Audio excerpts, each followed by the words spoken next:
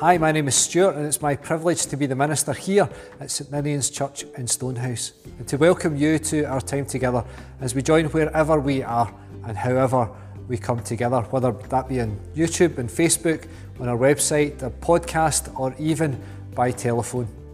Today I'm in our church building and I'm glad to be able to welcome you all. Some of you will know this place very well and others perhaps have never been here before. As always, I hope you find our time together fruitful and I'm glad of your company. We continue our journey with Matthew's Gospel, following straight on from last week's reading. And today, Yvonne reads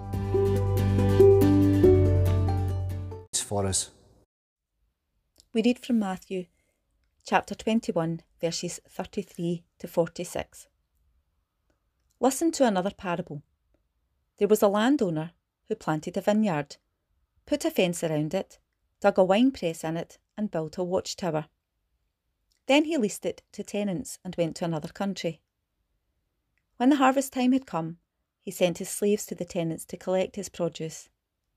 But the tenants seized his slaves and beat one, killed another, and stoned another. Again he sent other slaves, more than the first, and they treated them in the same way. Finally, he sent his son to them, saying, "They will respect my son."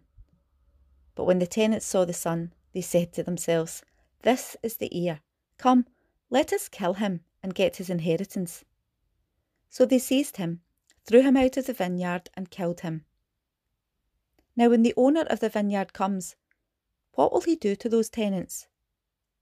They said to him, "He will put those wretches to a miserable death and lease the vineyard to other tenants who will give him the produce at the harvest time." Jesus said to them, "Have you never read in the Scriptures? The stone that the builders rejected has become the cornerstone. This was the Lord's doing, and it is amazing in our eyes. Therefore, I tell you, the kingdom of God will be taken away from you and given to a people that produces the fruits of the kingdom. The one who falls on this stone will be broken to pieces, and it will crush anyone on whom it falls." When the chief priests and the Pharisees heard his parables, they realised that he was speaking about them. They wanted to arrest him, but they feared the crowds because they regarded him as a prophet. This is a brutal story. Any illusion about some kind of warm and fluffy Jesus should finally be shattered by this parable. This comes straight after the passage we read last week where Jesus evades a trap question set by the religious leaders about where his authority comes from. Jesus turns their trap back on them with a question about John the Baptist's authority. And then Jesus tells a parable about a vineyard and two sons. One who says no when his father asks him to go and work in the vineyard, but then changes his mind. And the second son who says he will work but doesn't. And the religious leaders realise that the story is about them. They have the chance to do the right thing but still won't change, even when presented with all the evidence that they need. Jesus doesn't leave it there though. He doubles down and tells them another story about a vineyard. This time, the story isn't saying one thing and doing another. This is something else entirely. The landowner rents out his vineyard to some tenants, and it's a great property. The landowner not only plants the vines, but builds a fence and a watchtower and even digs out a winepress. Everything the tenants need for them is there. All they have to do is tend the vines and harvest the grapes and press them. When the harvest is ready, the landowner sends 3 slaves to collect the produce. And that should have been the end of it. But it isn't. Not by a long way. What happens next is awful.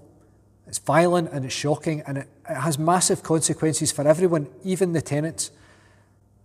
We humans seem to have an amazing ability to press the self-destruct button, even when things are going well. We look back in history and our past is littered with people and nations just like these tenants. People who have all they need but want more.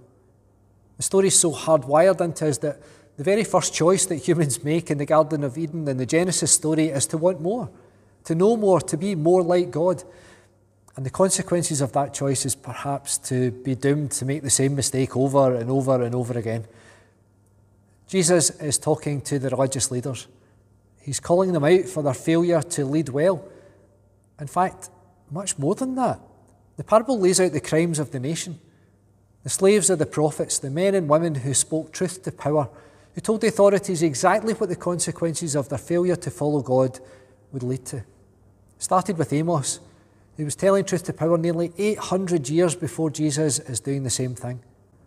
Amos tells us that God says, I despise your festivals.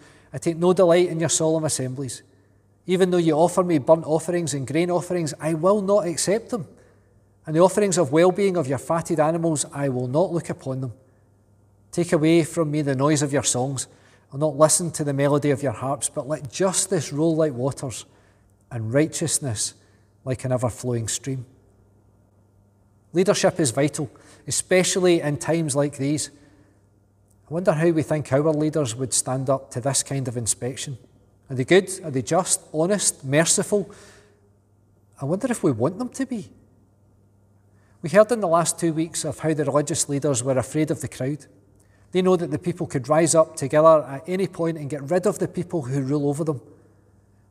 The leaders are just like every leader. They rule by consent, the consent of the people. So it's of course easy to criticise leaders, especially when they have fallen into a kind of tribalism, where those that we support from different parties or different ideas of the future are somehow different or ill-informed or just plain stupid. There's a saying that we get exactly the kind of leaders we deserve. Just as people in Jesus' time allowed those in power to continue to rule over them in ways that were damaging and unjust and self-serving, we can be just as guilty of doing the same things at all kinds of levels. That can be as simple as never challenging anything the minister says because we think they have some kind of status or authority that puts us beyond reproach, or thinking that the only time you need to think about your elected representatives is every 4 years when we vote, even if we bother to do that. The rest of the time we can sit back and moan or cheer or just forget about the whole thing. It always astonishes me when people say that faith and politics shouldn't mix. If we're supposed to be about the things Jesus says we are, like justice and the plight of the poor and the marginalised and the oppressed, then the political arena is where those decisions are made. As an institution, the church shouldn't be about supporting political parties, but it should absolutely engage in the political process to hold our leaders to account and to speak for those whose voice is so often never heard. When we do this well, huge change for good can occur. But there have been far too many times when the church as an institution has been on the wrong side of history. This very passage has been used to promote anti-Semitism in the past. The vineyard is Israel, the landowner is God, and the tenants are the Jews. The slaves sent to collect the produce are the prophets. The son is Jesus, and the Jews kill him. So Christians blame the Jews. And to read this parable in this way is to completely misinterpret and willfully misunderstand it. Jesus isn't talking to the whole nation. He's talking to a small group of very powerful people who, as it happens, are terrified of their own citizens. But that's so often what we do, isn't it? We willfully misinterpret to suit our own agenda or our own point of view. We surround ourselves with what sociologists and researchers would call bias confirmation. We only read things that we agree with. Social media sends us articles that we like and so further confirm our point of view. We quickly only hear from people who think like us, and from there it's a pretty short hop to taking entrenched positions where others, whoever they are wrong or dangerous or part of a huge conspiracy. Leadership starts with us. It starts with us taking seriously the job of doing the hard work of being properly informed. In a church context, that means taking seriously our work of studying Scripture, of learning together, of spending time in prayer and working out what God is asking for us in our time and in our place. In the wider world, that means not just accepting whatever your pal says on Facebook as fact. The accusations Jesus makes in this parable is that the leaders have failed to take that work seriously, because if they had, then their decisions would be different. But it also follows that that accusation applies to those who consent to that leadership, who've also failed in this work, and in that failure have allowed and sometimes encouraged and enabled our leaders to create policies that don't live up to the standards that Jesus sets for us. We are each given our own vineyards to tend, our own areas of responsibility, our own fruit to grow and harvest. But it's not about us. We repeat that to ourselves. It's not about us. We cleverly distance ourselves from all those unfortunate targets of Jesus' scathing condemnation. It's not about us. It's about them. We're just over here quietly doing the best that we can, learning from the failings of others, while God sighs and remarks, they're at it again, distancing themselves from my teaching, removing themselves from its implications. If only they could see it's so about them, as willful now as any generation before, as righteous and smug and well-meaning and downright cruel. It's so about us. A lack of compassion. We cling tightly to all that we have, taunting others with our wealth, consigning our children to rubbish heaps. It's so about us. If we could only wake up and hear God's challenge to effect change by letting go of some of the things that we hold so tightly to, by giving up control, by working for justice, by having compassion, by following Jesus, by acknowledging the vulnerable God that is in all things, in all places, where God's children suffer. And follow our God out of sanctuaries like these into the streets, where God is to be found weeping too.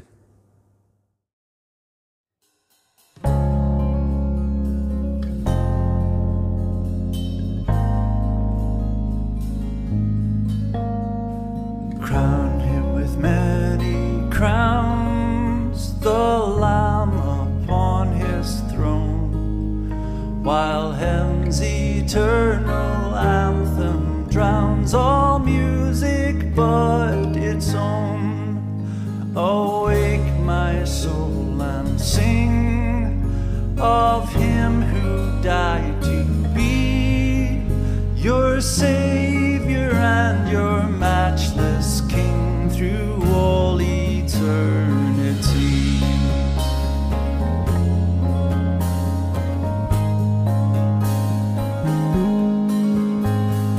Crown him the Lord of life, triumphant from the grave, who rose victorious from the strife for those he came to save. His glories now we sing, who died and reigns on high, who died eternal life to bring, and lives that death may die.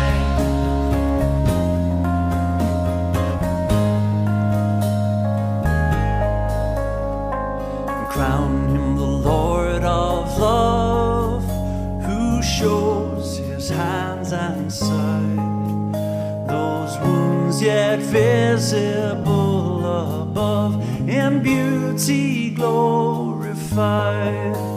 No angel in the sky can fully bear the sight, but downward bends his burning eye at mystery so bright.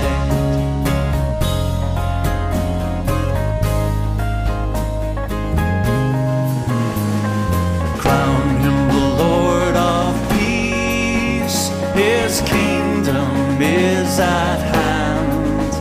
From pole to pole let warfare cease, and Christ rule every land. Our city stands on high, his glory it displays, and there the nations holy cry in joyful hymns of praise.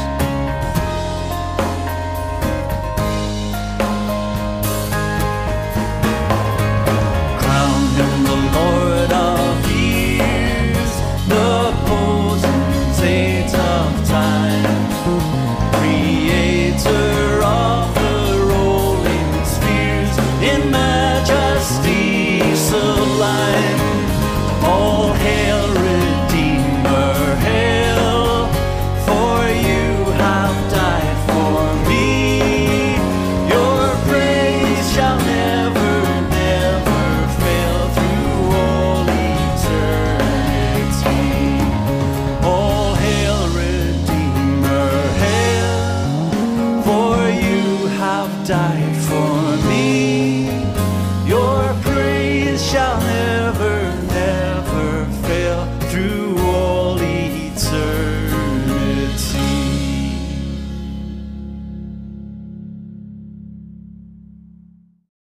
If we were here in person at some point during the service, we would bring our offering. I would hold this great big plate and people would bring forward money as a symbol of our fruitfulness and all the other gifts and skills and talents that we bring to the building of the kingdom. So I wanted to take time to say thank you. Thank you to all of you who have continued to use those gifts, sometimes in new and very challenging circumstances. And those of you who have made financial contributions through standing orders or handing in a cheque or an envelope or through donations on our website. Your support helps us to help our community, to minister here in Stonehouse and in the wider church. So we pray to dedicate you and your gifts. Lord, we are tenants of your vineyard, guests at your table, children in your household. Transform our pride with your prophetic presence. Subvert our expectations with your abiding grace, so that we might work for your purposes and live for your kingdom. Take all that we have and all that we are and align them with your good intentions. In your name we pray. O planet weaver, the skies declare your glory. O star spinner, the vault of heaven proclaims your handiwork. Day to day pours forth speech, night to night declares knowledge. Yet there are no words, their voices cannot be heard. But creation's pure sound reverberates throughout the cosmos, for in the heavens you have set a tent for the sun, and on earth a place for us all. Yet we often forget that we are creations of your breath, tenants of your vineyard. We silence your voice, we subjugate your land, we mar your image within and around, we reject the cornerstone, and kill your son. Yet you do not shy away. You meet our hate with love, our violence with steadfast loving kindness, our forgetfulness with remembrance. Remind us this day and this night that we can kill your love, but we cannot keep it dead and buried. Redeem us each day and each night that we might live in tune with the words of your Son, with the reverberations of your cosmos, thus enabling the words of our mouths and the meditation of all our hearts to be acceptable to you. If all our accomplishments, all our acumen, all our wisdom, our work, our will were to be stripped away, we still belong to you, O God. Therefore we press onwards towards the goal, not to earn your grace, but to share your love. So we pray for the twisting of our priorities, for the confusion of our belonging, and for the marring of your image. We are your children, we are your tenants, we are made in your image. May we live up to that reality in our actions and thoughts. We pray that those in power may seek service above celebrity and work to uplift the poor rather than their popularity. We pray that those without power might find strength in you and partners in us, even when we feel powerless. We pray for the courage and strength to press onward. We pray for humility and compassion to transcend the past and press forward to what lies ahead. For you are our beginning. You are our present. You are our destination. Amen. As one of God's children, you are not cast aside. God loves you and cherishes you. You belong. You are treasured. So take this affirmation and live into this week. May you feel God's love, Christ's inclusion, and the Spirit's presence as you go. This day, this week, and always. May the Lord bless you. May the Lord keep you. May the Lord make his face to shine upon you. May the Lord bless you. May the Lord keep you. May the Lord make his face to shine upon you and give